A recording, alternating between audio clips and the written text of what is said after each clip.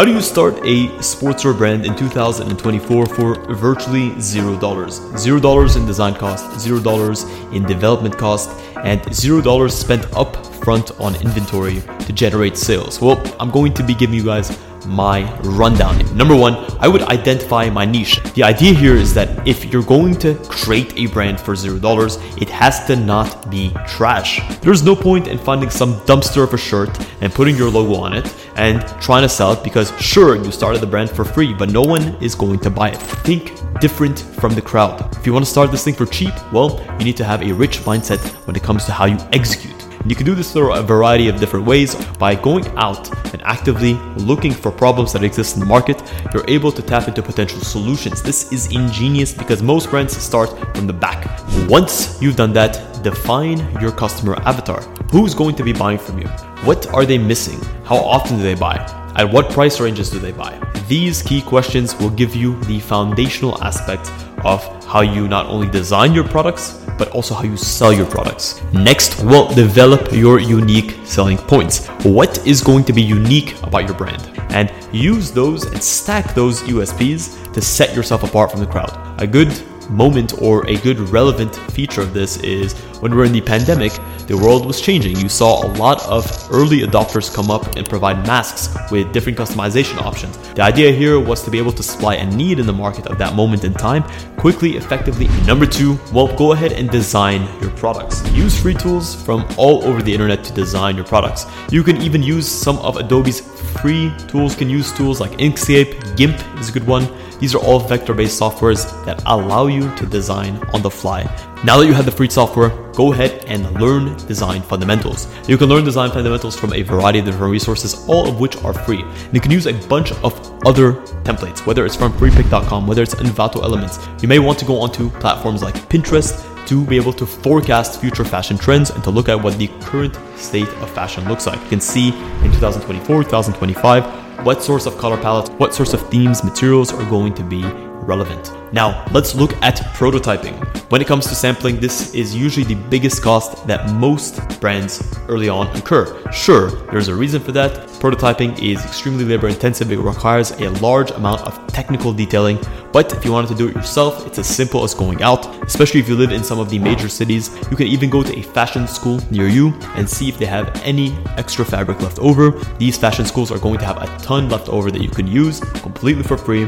If you don't want to go through the hassle of physically prototyping your samples, maybe you can look into digital prototyping methods. Number three, you can use print-on-demand services like Teespring or Printful. These are great options if your brand is more of a streetwear, casual wear brand. If you're able to curate a brand that people can feel emotionally tied to, and you can translate that brand into products, you can create some sort of marketing funnel that people actively respond to well. You can look at a variety of different print-on-demand softwares like Zazzle. You can look at Redbubble. All of these offer great and very varied options to match the platform that you're on, or it's from the way that you present the products. Make sure that your page looks as professional as possible and matches the brand aesthetic. You want customers to come and to feel that you're offering something unique. Number four, create a strong and consistent digital presence. It costs you nothing to start a YouTube channel, to start an Instagram, to start a TikTok. You need to be present on these platforms because this is going to be the way that you get the word out there about your brand and what you have to offer.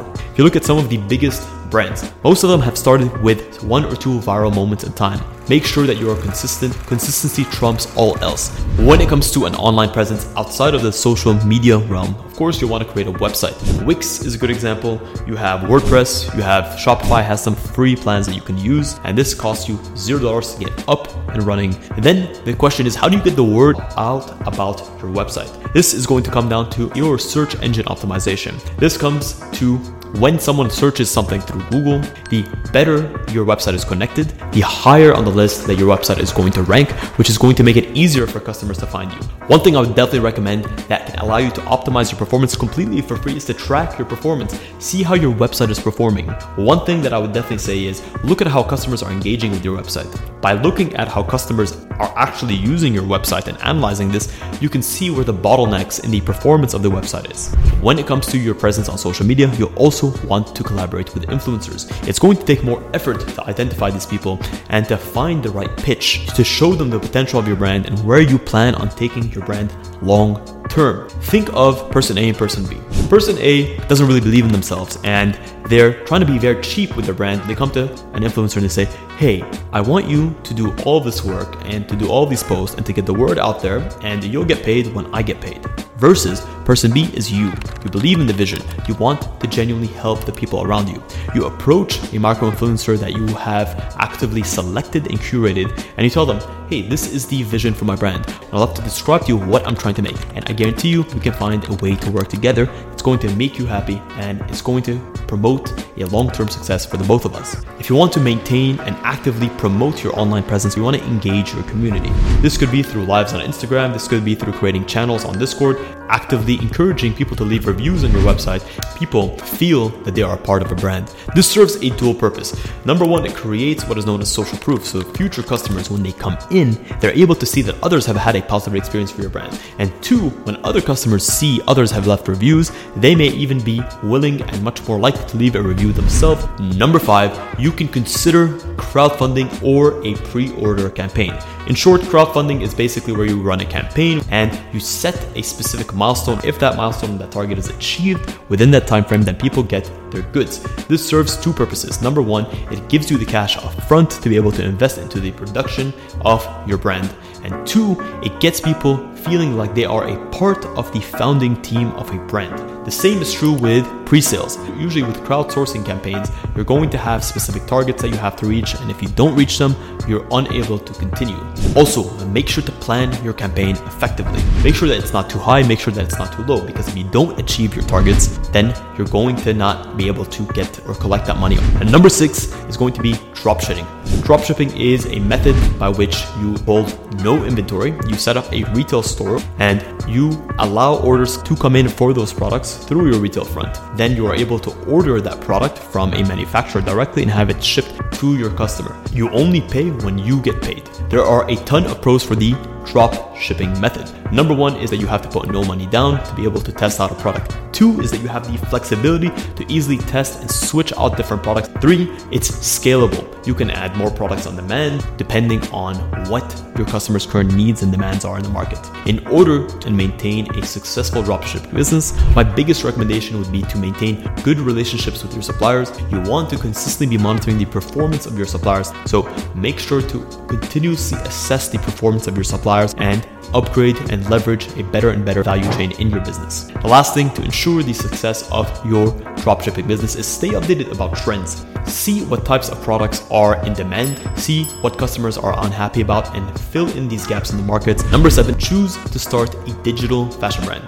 You can create your designs on Marvelous Designer, on Clo3D, on Blender for free, and you can distribute them in digital channels.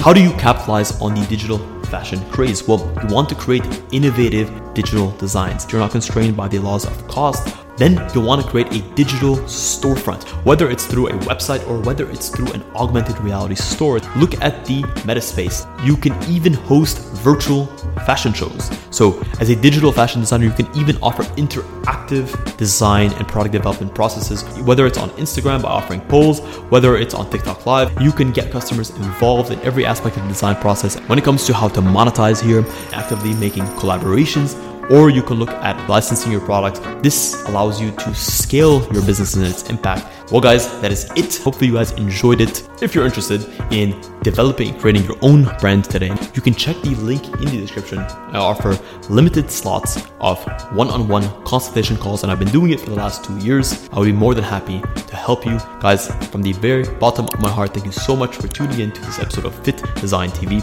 Until next week's episode, stay awesome.